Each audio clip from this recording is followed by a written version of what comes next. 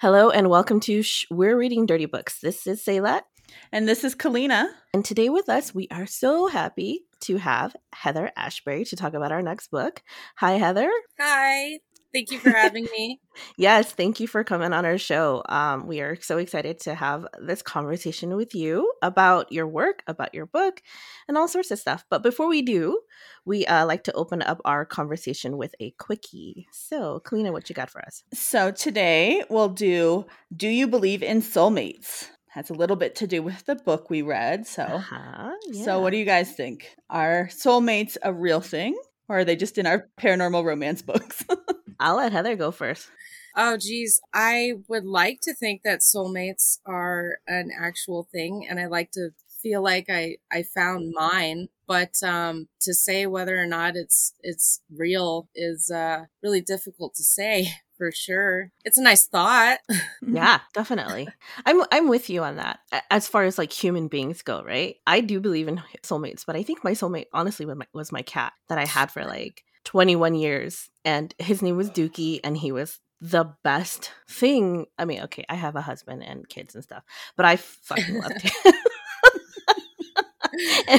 And I have like animals, and like I have a dog and a cat now, and I love Isosceles. He's my cat right now. But Dookie was seriously just the most incredible being I had ever been around that wasn't human.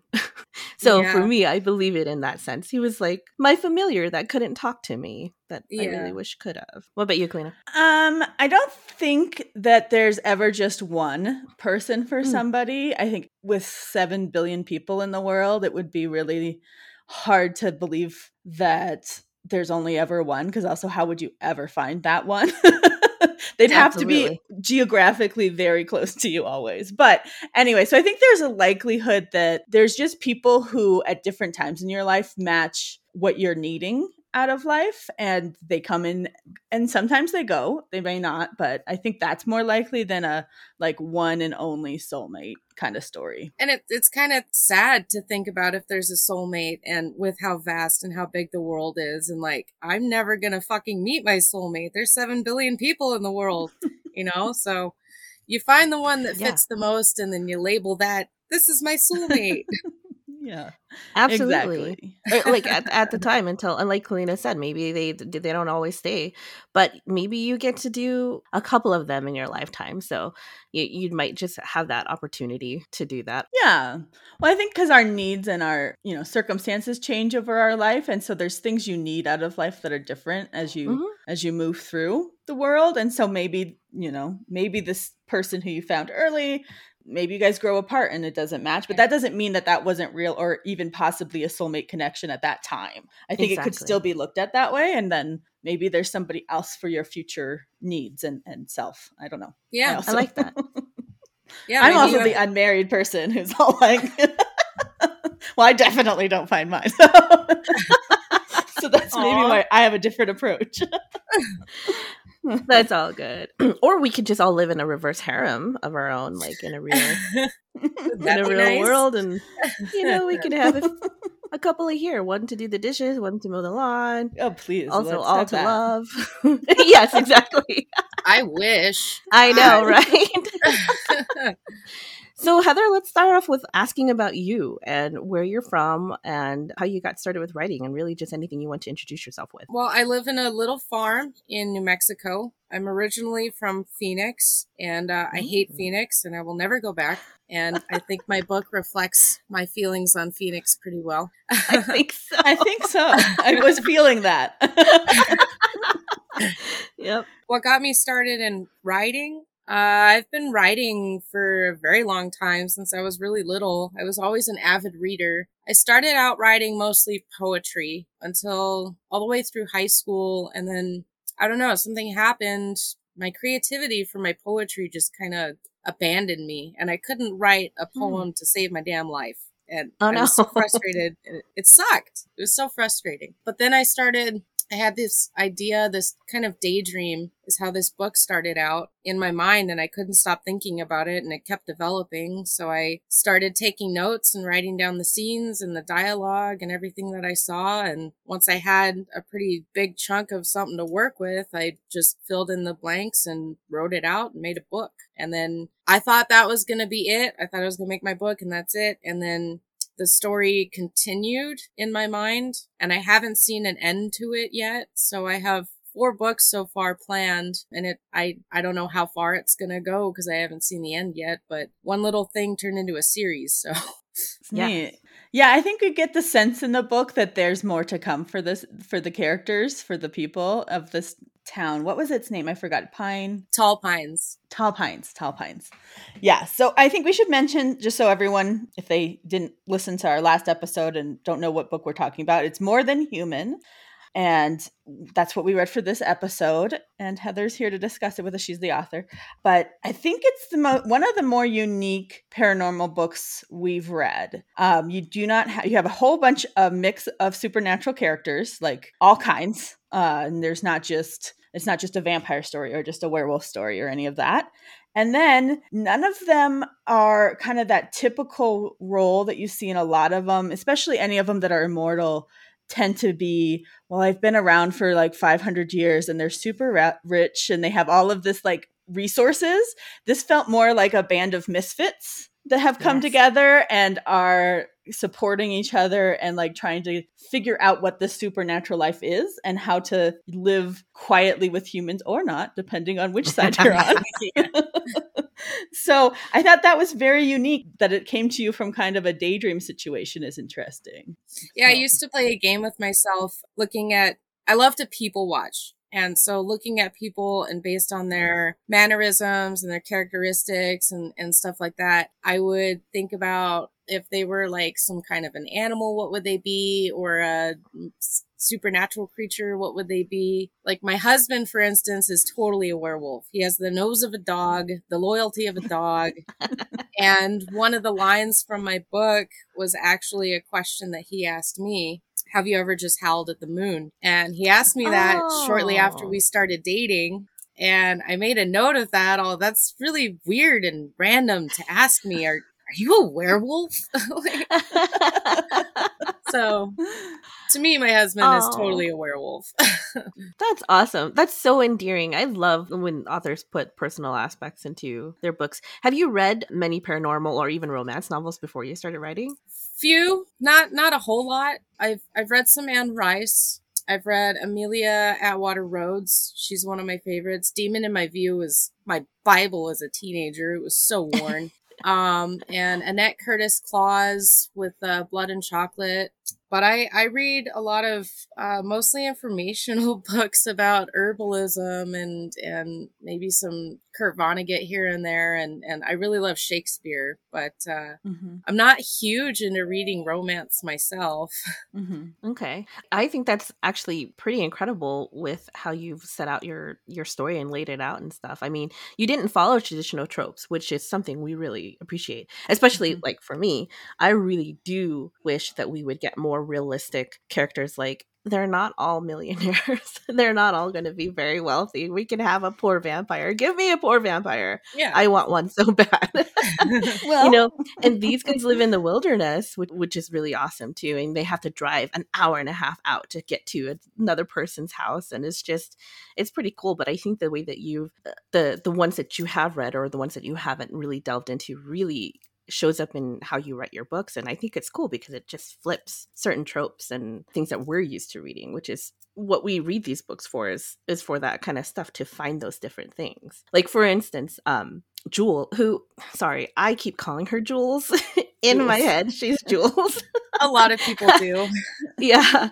So Jewel, when she actually gets to transform into her wolf form, she's bigger than William. Mm-hmm. And it's like really cool because we've never had that in any other of our wolf books. No, none. The women are never bigger than the male werewolves. Mm-hmm. Yeah. So it was very unique. And to have her be more of a purebred werewolf. Yeah.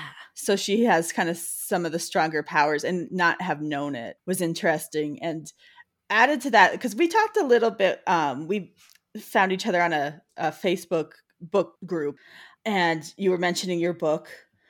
And I thought we talked about how this breaks a lot of the werewolf tropes, because we've had, anyone who's listened to us for the past 5 years knows that Selah and I have had some trouble reading werewolf books in the past. There was especially a tendency during, I think, like the late 90s, early 2000s to try to make them fit too much into like the wolf research that was going on about how wolf pack structures work, which also turned out to be completely fake. Like, Yeah, that it's science, not even real that shit. science It's was like all debunked anyway. But at the time, writers were like, okay, so there's these alpha wolves and they behave this way, and beta wolf, and it is a little rough in books sometimes, especially anything that's going to be on the verge of or in the romance sphere, because these characters are supposed to be in love and they're all like really aggressive towards each other in ways that are uncomfortable. And instead, we have in your book a pair of werewolves who are just the sweetest, most kind people to each other. Like, they're just supportive and loving of, like, William and Jewel are such a cute couple. And I love them so much. I really appreciate that they didn't have weird alpha aggression issues. I got really tired of that myself. Like the hypersexualization, the overglorification of virgins, the ownership, the misogyny involved, and my werewolves aren't like that, damn it.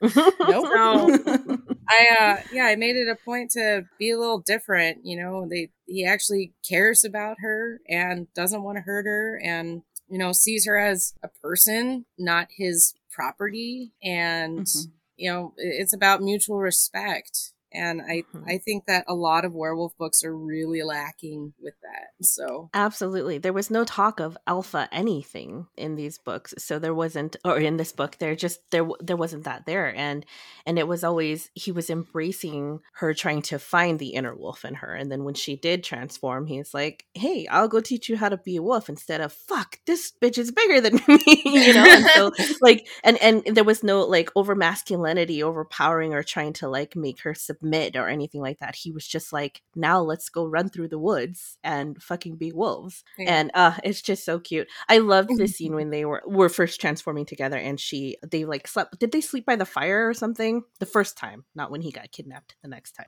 But well, or she tried, but she couldn't do it, right? Yeah, that was the first time she couldn't transform yet. She did it when it was to save his life. That was the impetus to actually push her through and find her inner wolf, was when he was in danger. And then also to, stay on that topic, at the end, towards the end of the book, one of the other characters was trying to get up in her head and be like, "Oh, you emasculated William when you saved him, and now he doesn't like you anymore," or something. I forget which character was saying that to her. And she was just like, "Oh no." Because Jewel did have some self-esteem issues that came up throughout the book. So she was worried about a lot of stuff.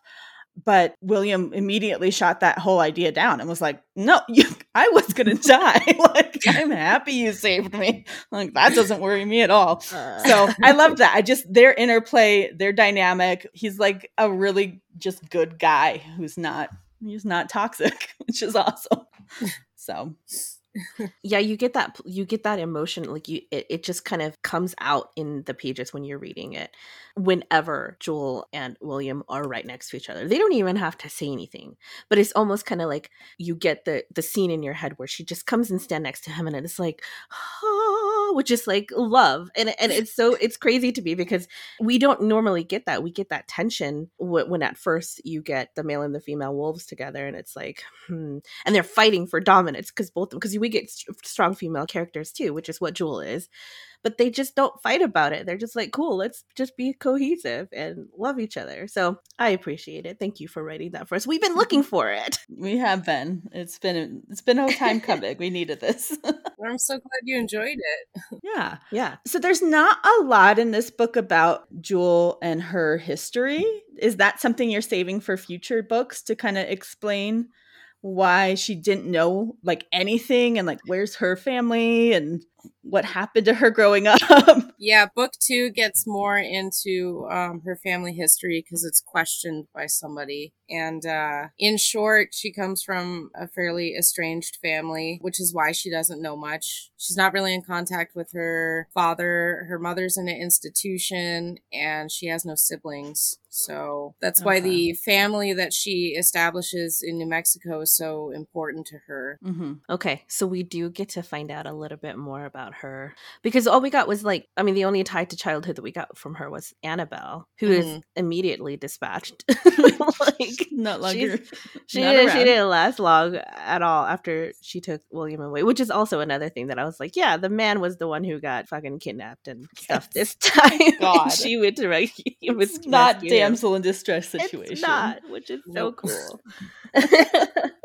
Does the Order or parts of the Order come back? I'm sorry, I can't remember the full name of the Order. The Order of Purity does come back. Yes, they're always kind of around. They will be in every book. Okay, I made a note in my Kindle that says any group that has the Order in it, except for the Order of the Phoenix, is really bad. Like, it's just bad. You just gotta know. I think the more bad is the purity word. I feel like that's definitely the signal that I've got one point of view, and anything that doesn't match it is got to be destroyed. Good point. I was like, oh, the other word actually strikes me as a little bit more disturbing. I think we have dueling notes on that piece. If you look at that page. Oh, we probably do. Yeah. But yeah. So how has the writing process been? Because you're an indie author, yes? Am I correct in that? Yes. So we love talking to indie authors. We're an indie podcast, so we love to support fellow artists, creators who are just getting it done. How has that process been for you? How are you finding it? How are things going? Well, a lot better than when I started, because I actually have kind of an idea of what I'm doing now.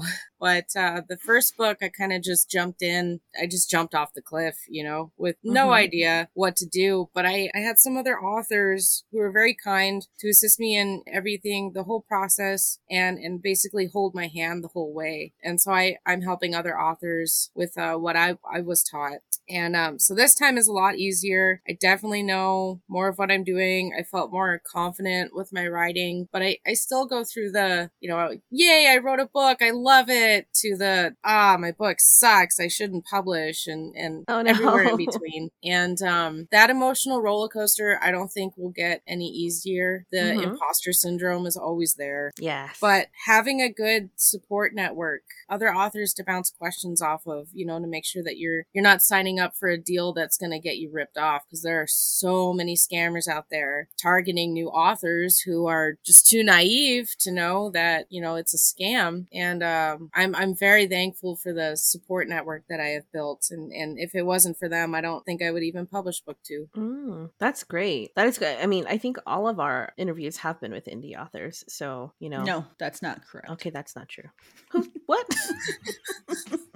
Full shit. Really? Sorry. It just isn't. I obviously don't remember all of our authors. Abigail Owens is with the publishing house. She is. I'm so sorry. She was our first interview. That's why I'd forgotten. Oh, yeah, cool. After that, it's been... Sorry. I just didn't want to... No, that's why you're here, is to correct me. To correct you. It's our dynamic and it works. It is. People are used to it. I'm sure everyone listening is like, man, that bitch is always she's always saying she's shit. wrong. Well, that's because Ceylette is always wrong. Oh my God. So can you talk a little bit, you've already talked about the process of getting started and stuff, and obviously this is different for different authors, but how long was the process from like really just writing I know that you've written just different scripts in different parts of your books before you actually put it together and complete it, but from about beginning to end to publishing, about how long did that take? For the first book, from writing notes to writing it out to publishing, it took me about 6 years. Wow. Okay. Majority of that was probably writing? Mm-hmm. Well, sometimes. I was running an herbalism business, and I live on a farm, so we're busiest in the spring and fall, planting and harvesting. And then I've got kids, and I have mental health issues, depression, anxiety. And whenever I'm suffering from those really bad, I really can't get any writing done. So it was put on the back burner a lot, mostly because I wasn't taking it seriously, and it was kind of more just for fun. And then when I finally decided that I was going to take it seriously and crack down on it, I pumped it out pretty quickly after that. But time. I didn't have a lot of time. I didn't give myself a lot of time. Sure. That makes sense. Time is very, for writing, and especially when you're first getting started, I think is super. Yeah. I'm with you on that same boat. I've got kids in school and stuff too. So, and I write a little bit here and there, but never have finished anything, nor do I know. I just don't even know where to get started. And Kalina and I want to collaborate and do something, but we're all so busy, and we'll see if that ever happens. But, hey, we got this happening. We accomplished one of our many ideas for things to do together. Can you talk a little bit more about your herbalism and what you do and what that's about? Yeah. I just research and use plants that grow around my area, medicinal plants that most people consider weeds are actually very medicinal and very useful. I make bath salts and stuff for pain and for depression and anxiety. I make salves for pain management and some for serious, menstrual cramping or arthritis, migraines. And then I make lip balms, and I like to play around with making my own teas and stuff. And awesome. Yeah. That's cool. Help a lot of people around my community. A lot of people rely on my products to help with their pain management. So that's nice. Oh, wow. That's awesome. Yeah, that's incredible. Oh, cool. All I could talk about is how much I hate Annabelle, and I want to punch her in the face. Good. You're supposed to hate her. She doesn't. You don't have to wait long for her to get her karma points. No. They come up pretty quickly. I thought it was interesting because she was reading off from the beginning. Like there was something about that one of those first phone calls where you're just like, it was the question. She asked a certain question, and I was like, "What's up with this chick?" Yeah, and then for her to pop up and be not only part of the plot, but actually like one of the main bads. Like she was like, "I'm here, causing all kinds of trouble." Was very interesting because I thought maybe she'd have some hand in something, or be like maybe just a spy, something, where she's passing information on or trying to collect stuff on Jewel.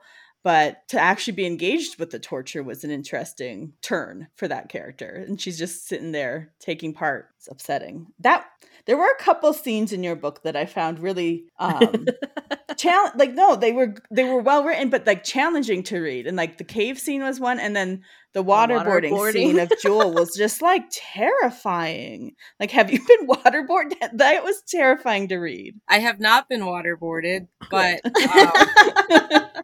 I almost drowned as a child. So her fear of drowning stems from my own fear. I hate water. I'm like a cat, water's nice to look at. I'll stick my feet in it or whatever, but I'm not a big fan of water.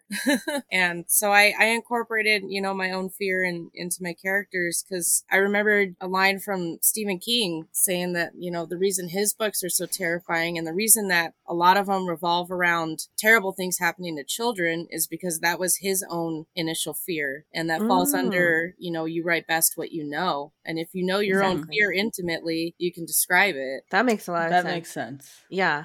I'm with you. I hate water too. I'm terrified of it. Kalina taught me how to swim in high school. And I'm still not very good at it. But you can swim. But I can survive a little bit, I think. That kind of goes back to no, that doesn't go back to anything. I'm sorry.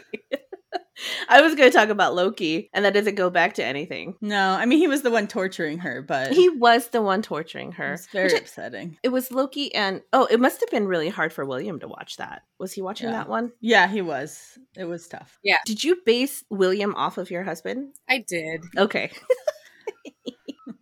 Makes sense. Yeah, because I'm getting strong vibes of you for Jewel too. Yeah, I think there's a lot of, like, you've mentioned a lot of the pieces of yourself that you've put into that character. So I think that makes sense then. Then William would be kind of a little bit based on your husband. So because again, they had like this great, it really came across the page in a way that felt really real. So that's, I think, very well done. Especially because I think when we first talked, you weren't 100% classifying your book as a romance. And I think we could say it's not one of our steamier ones by any means. But the story for Jewel and William is a romance. Like, it's a love story. And that's part of what is, as long as there's a piece of that, then a book has romance in it. It has that interpersonal relationship when two characters develop. And that alone will make it part, like, something that we want to read that is a romance. It doesn't have to have all of the juicy sex scenes. They can be quiet and off the page, which is fun. So I appreciated that, because it isn't, it's not a typical book that we'd read, but it had all the pieces that we love to read in a romance anyway. So did you have plans on adding any of that stuff, just so that we know for the future? Not full-blown smut scenes, but some of the, I guess, past description from reflection on the progress of their relationship. The details get a little bit steamier. Okay. And your imagination can take over, but it sure does. I never go full-blown detail because, number one, my dad reads my books. And I feel that's weird. Understandable, yes. Yeah. And my son wants to read my books, which is also weird. So I cut those out. And if I ever do any other stories in the future with some smuttiness, I'll probably use a different pen name for that. There's a lot of authors that do that. But it gets a little, there's a little bit of steaminess in the descriptions, but it's not, pornographic. Sure. Those are totally understandable. Dad, and is it your 12? Well, obviously not, your 6-year-old's not going to be reading these books. Yeah, my 12-year-old son reads my books. And, I personally have nothing against smuttiness in books or anything. It's just, I consciously know who's going to be reading my books, and that makes me hold back. Well, sure. Not all authors have to write that, and not all books have to have that. I think that that would be boring. We need more, we need books in all kinds of genres and at different levels of steam, because we don't always want to read the smuttiest of smut, but sometimes we do. But no, I liked your book anyway. I think there's a lot of romance in your book, and the relationships really matter. So how do the characters, the end of this one, they're all kind of beat up a little bit. Like, it was a hard ending with the internal struggle between, people who listen to us, we know, always know that we give out the spoilers. So we're going to tell them kind of what happens, and hopefully they've all read the book before they listen to this episode. But after they defeat that particular group of the Order of the Purity, when they kidnapped Williams and then Jewel kills them all. So that bad guy's defeated, at least for now. We're in a lull. And then the next kind of tension comes from inside the group, because there's part of the group really wants to try to resume their lives, stay hidden, stay off the radar. And there's another section that thinks this is the time to come out and take dominance over humans and make themselves known as supernaturals that have all these powers and kind of take control. And it breaks up the group in a way that, we've just been meeting these characters and seeing kind of their internal dynamic. And like I said, they're like this lovable band of misfits that comes together. And I really enjoyed reading about them. And then the tension happens, and now they have to fight their friends. Can you, how do we move from there? Like, at the end of this book, how are these characters going to be okay? I'm worried about them. We do. Well, I'm hoping to break some more hearts with more character deaths in book 2. Don't do it. But I don't know. I can't give it away. No.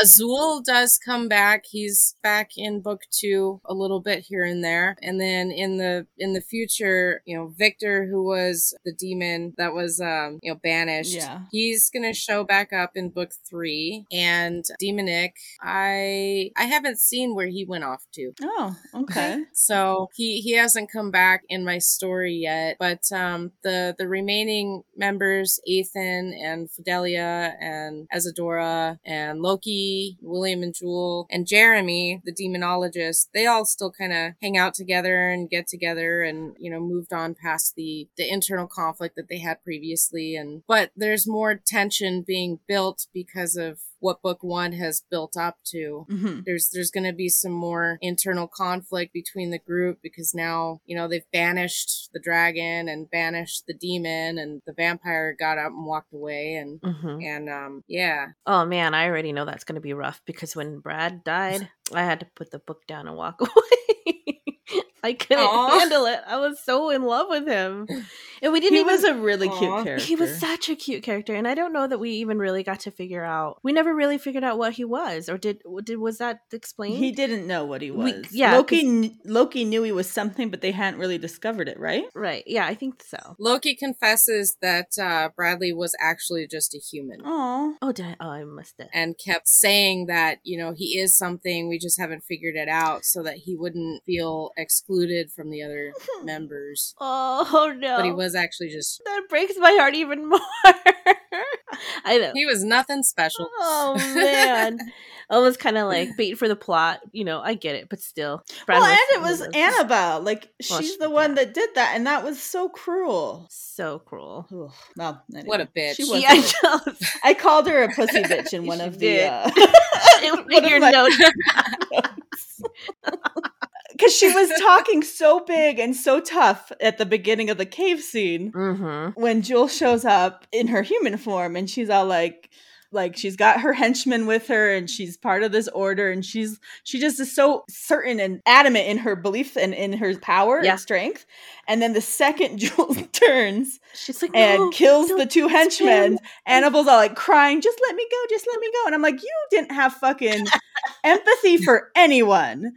You're sitting there torturing and killed Bradley, and and you're crying because you want to get I was just like, if you're gonna be a powerful crazy bitch, then just be strong about it and take your medicine until the very end. Exactly. So I was like, this bitch. You don't get to flip it.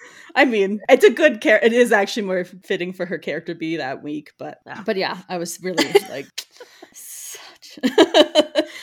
On the topic of Annabelle, I'm actually going to be doing a spin-off novella that's her journal from childhood until just before the cave scene. Oh, yeah. So showing her whole training and everything that she's been doing. And examples like, I went to Jewel's birthday party today. Oh my God, it was so stupid. And just shit talking Jewel the whole time, while at the same time oh, hi Jewel, happy birthday.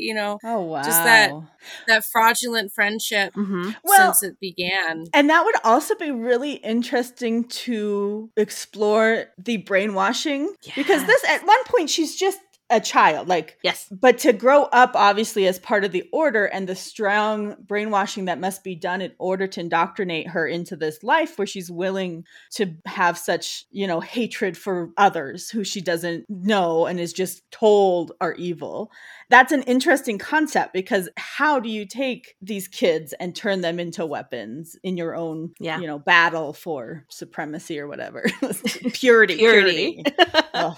All right, that sounds fascinating. So, I think we're kind of wrapping up with the interview piece for the book. So I think I'd like to just go ahead and give this over to you, Heather, to promote your social media, your website, anywhere that people can find you, and so they can read this book for sure. Hopefully they've already read it if they're listening, and then also find all the follow-ups as they come out and see your progress with these stories. So okay, well, I have a website that is still in development. As soon as it's done, I'll publish it and let everybody know. But in the meantime, if you would like to support me and help continue supporting my book series, you can find me on Patreon at Heather Ashbury. I think it's _author. And then I'm on Instagram, Space Hay, which if you ever used MySpace back in the day, Space Hay is exactly like that. And so the nostalgic part of me was like, ooh, yay. And I jumped on and I'm on there.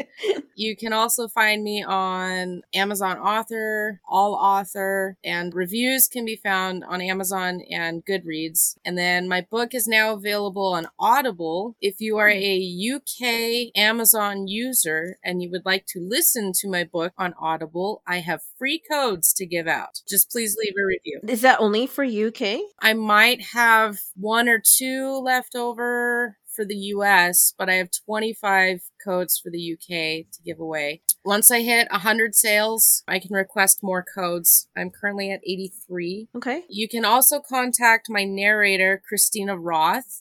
She may also have some codes, US and UK, to distribute. Nice. Ooh. That's so exciting to have it on Audible. I mean, we almost Yeah. solely do audiobooks, and I don't think I even looked. Book 2 will also be on Audible. As soon as it's done editing and it's finished and ready to go, I'm sending it to my narrator and she's going to get started on it. So it should be published shortly after the book is published on August 11th. Neat. Ooh, That's real quick. that's super cool. Yeah. Because this episode is coming out July 13th. So, like, it's 1 month until the book comes out. That's great. Look at that timing. Yep, pretty much. Good Awesome. timing. Perfect. Good job, So everyone Kalina. can listen. Oh, yeah. That's how good I am. I plan this shit. But no, they can listen to this, make sure they've already read the first book, and then the second book's going to be out shortly. That's exciting. Yep. All right. That's Well, great. thank you so much for joining us today. We really appreciate it. We just love sharing our Mhm. love of books with authors and other people who love books. Yeah, definitely. All right. Yeah. Thank you so much, Heather. If anybody wants to reach out to Heather, there is her information, and we'll have all that stuff that we're going to share on all of our social medias as well. So it's been great. We really enjoyed your book, and we really enjoyed this time with you. Thank you so much for having me here. It was really nice talking to you guys. I really love your show, and I'm so happy that you guys liked my book. Yes. Thank you. Yeah. And we look forward to, now I really want to listen to the Audible because that's like super intriguing to me. I really want to do that. So we'll keep in touch and we'll talk to you later. Awesome. Thank you so much. Bye. Bye. Okay, guys. Well, that was our interview with Heather. Heather, if you're listening, thank you again so much. It was lots of fun. Even with all the technical difficulties, how great is that? Yeah. We almost lost that Oh. whole interview. I almost shit myself and cried. It's very scary. It was. But thank God for other technology that knows how to recover itself. So, all right. Well, cool. Let's just do our pieces of the rest of this book and then close out. What do you think? I think that sounds good. We'll just finish up this episode for More Than Human by Heather Ashbury. I think really all that's left is what? The kiss and tell, yeah? Kiss and tell, and yeah, and then rate and review. Yep. Or rate. We've already reviewed. Just the rating, yes. So there's one piece in the book, as we kind of mentioned throughout the interview, the main character, the main couple of the story is Jewel and William. And they were friends back when Jewel came to town, we think for college. She showed up in Tall Pines. And then she left to go back home to Phoenix. And 4 years later came back for a funeral. And this is when the story's taking place and she's going to stay in town because she just really doesn't like Phoenix. It's not the place for her. She's found this basically, a new family, essentially, a family of friends in Tall Pines, and she wants to stay with them. And she's always had a crush on William. She's always been really interested in him, but she doesn't want to ruin their friendship. And she assumes that, he has no interest in her. So one of the first evenings after they've told her she's a werewolf and she's trying to figure out how to shift, she's hanging out with him because he's also a werewolf and he's going to show her how. They spend the night together. They finally kind of confess some of their feelings. They both admit to really liking each other and always being afraid that the other one didn't like them, whatever. So the next day they show up at Loki's house and are holding hands and like hugging on each other, and everybody immediately in the group is like picking up the vibes of, so you guys a couple now? And their response is to just kind of look at each other and shrug and go, we don't know, I guess. Maybe, kind of.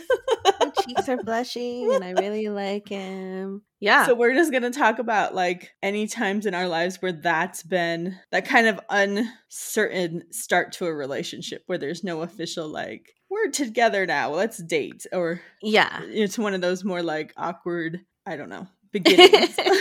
Awkward beginnings, but you always this kind conversation of felt it. This explanation from me. No, I think it works. Yeah, with that feeling of being friends in the beginning, but you both were feeling it. You just weren't there at that time of your lives to kind of make it work. I think I have gone through that. That would my closest relationship to that, I think, would be the one that I had with Julian when I was in high school, because I was with someone else at the time. When he and I first met, I was a freshman and he was a senior. And I mean, I'm pretty sure, and I could just be talking from memories that didn't actually happen, but I'm 99% sure that this is the feelings that he had toward me. But I think he's always been like attracted to me. He always had a big crush on me. I'll say it that way, because we were in high school, and just was just so into me and really liked me. So, I mean, he asked me to prom when I was a freshman, and we weren't even together because I was with someone else. But then 3 or 4 years later, we actually end up together, and we were together for a long time because I was attracted to him then too. I was into him, but I had a boyfriend. So to me, that wasn't an option. It wasn't there. But as my relationship with my current boyfriend at the time started to falter, and I started to realize who I was becoming and who I didn't want to become was who I was becoming. Okay, I actually said that, and I'm sorry it came out that way. Yes. Well, we all heard that. But I think you guys understand. Holy shit, I'm sorry. I'm sorry that came out that way. I didn't like who I was becoming, and I was realizing it, that my feelings towards Julian were actually growing because of it, because he made me feel more like who I wanted to be. So then I broke up with the boyfriend and got with Julian. So, and that was one of those things where it was just like, yeah, it seemed like it was going to happen, and it happened. We made it happen. But I think those feelings have been there for years in between, because we became pen pals even before, because he had left the state to go live somewhere else, and we just kind of kept in touch and stuff and developed a relationship after that. So yeah. So you're looking at it more from the like distant, like friend to relationship storyline, but was yours equally like unsettled? Like when you first started getting together, did you have this scene like Jewel and William where you guys were hanging out and everybody around you's like, are you guys together now or not? And you guys are like, I don't know. That's what you mean. That's what I meant. But you know, that's fine too. I took it a different way. That's a good story too, because it's funny because that one didn't come up, I don't think, the last time we did the friends to dating. Not that particular kiss and tell. I don't think not that particular like scene. I think I used a different story. I don't know. Yeah. What did I say? I don't like. I look like I'm gonna find it. I don't know. Why don't you know? Aren't you? Like, why am I even pretending like I wrote that down somewhere? Sayla told this story. I don't fucking know. Right, and I don't even know how to distinguish our conversations from podcast anymore to normal conversations. There are times where I know that we're having this conversation in podcast. I'm like, hey, I thought Emily was with us. She wasn't fucking with us. She's just subconsciously here. Yeah. Sorry, I totally flipped the kiss and tell. No, that's fine. Like an that asshole. One works too.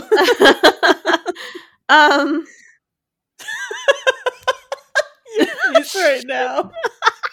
It's fine. You don't have to have one. But you guys consciously made a decision to get together then. Yeah, you guys aren't William and Jewel. We're not William and Jewel. We're just it's just whatever. So I have a story for the first part of that conversation. Mm-hmm. You have a story for the second part. You may have a story for the second part. So there, we put it together. It works. We're segueing.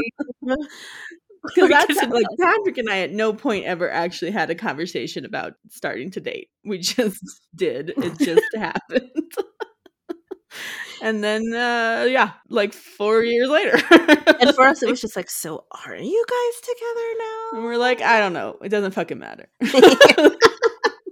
Yeah, I mean, I think at some point, I think it depends on the age when you ask that question. Because if you bring somebody to one of our Friday nights and he's just like your friend or your date or whatever, but he keeps coming back, I think we're all going to make the assumption that you guys I think it'll be different.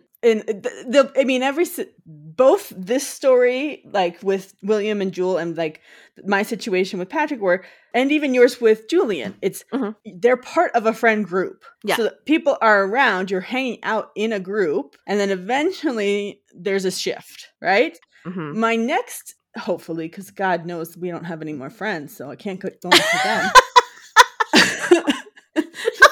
The next relationship will have to be an outsider who I bring in intentionally with clear, this is my boyfriend. Or if we choose not to use that word because we're 40 and that sounds weird, some other version of a word that means that. Yeah, yes. You know, so it won't be the same because it won't be the friend group to partner dynamic, which is what this was, what we both have been describing in our past. Yeah. Yeah. Yeah, for sure. No, that literally can't happen again. There's too many. There's nobody left. There's no one left. There's no one left in our friend group. Exactly. Okay. Yeah. I'm sorry. I totally. No, you're fine. I understand things differently. It's interesting to see how we do understand things differently. 'Cause I thought I was being clear, and I definitely wasn't. Well, it's also how I intake things, which is not always translated the right way. So, all good. All right, so I think it's time that we rate this book. We'll rate Heather Heather Ashbury's More Than Human. As we kind of mentioned in the episode, there's no real sex in this book. It is more interpretive, like maybe in the evening behind the closed door kind of thing, where there's the relationship part. They're definitely together, but we're left to our own imaginations for any actual scenes that might have happened between the characters. So for that purpose, we'll just rate the book as a whole. I know in other books we take the rating and split it up among the sex scenes and then the total overall book. So yeah, I mean, her explanations as to why they're not written in there, it's 100% legit. Like, I understand it. And this isn't the first one we've read without explicit sex in it, and that's fine. I think that's what makes the genre broader than just a sex scene or not. Yeah. Anyway, so on 3? Yeah. 1, 2, 3, 7.5. I'm going to give it a half, and I'll tell you why. All right. I really, really loved, and I know we talked about this with her, but I appreciated the flip on tropes. Now, I think this is sort of becoming a theme for us, is we love it when they're just like different things are like, it's the same thing happening, right? But it's the flip on the characters that get to experience it. So I think it's really awesome. I loved all of her explanations as to why she didn't write the wolves the typical way. So her wolves don't follow that masculine theme, that the jealous theme. There was no jealousy in any of these pages. Jewel was so much bigger and stronger than William. She was the one who saved him from the, like he was the damsel in this situation. And he was grateful for it. He wasn't like, I'm the man, I should be protecting you, hardy har har, whatever. Okay, nice. And now he's a pirate. So and I appreciated her explaining that, because I think that makes a connection to the characters a little bit more for that. So I loved that piece of it, and I look forward to the intricacies of the different characters in the storyline being more open instead of so compact, because I know she's building a world here, but for her future books it's going to expand and open more, and we're getting more explanation on understanding the characters and their stories and everything. So yeah, I think it's a good book. It's got room to grow with the characters and the town. I really love, how much I love tiny towns full of supernatural beings. I think they're the best. And, New Mexico, Colorado, we got that mountain vibe, that, secluded kind of higher mountainous town kind of thing, which I love too. So it was fun. I want to see where the story goes with all of these characters. Obviously, Jewel has to develop into being her true self, making it as far as she has without even knowing about supernatural creatures, and then to discover she is a werewolf in this book. So there's a lot that we can, see for her on the horizon in terms of how she's going to grow and develop into those powers, and then figuring out who she really is. And then she's got William by her side for all of that. That'll be fun. Unless Heather decides to kill off any of our characters, and I really hope she doesn't. So I was so nervous when she said that. I was like, no, everybody must live happily ever after. But it wouldn't be a great book if it wasn't. So yeah, true. So anyway, so yeah, on the whole, strong recommend. People should go out and find this book and follow Heather for all future books. And guys, it's available on Audible as well. Well, audio. I don't know if I'm assuming it's Audible, but I'm not sure. Yes. So that's always cool for the people who don't read as well, aka me. So I can't believe I didn't even look at it. I didn't even look it up to see if it was available. I think that's so funny. That's so funny, but it's all right. I just went and got it on our Kindle. I was just like, okay, I'll go get this book on Kindle. Well, it's my secret plan to force you to read books. Exactly. You're like, you're eventually going to get better. After 5 years, why aren't you better? So our next book is Prince in Leather by Holly Trent. Read by I forgot who. Read by Piper Down, I think, or Pepper Down. Can you not read your handwriting? Nope. I think it's Piper. It's a Y, so I Piper. think it's Piper. Yes. Shit. Prince in Leather by Holly Trent, narrated by Pepper Down. Yes. Piper Down. Oh, holy shit! You guys, we just gotta go. This We is cannot bad. keep doing this. We can't technology anymore. It's dead now.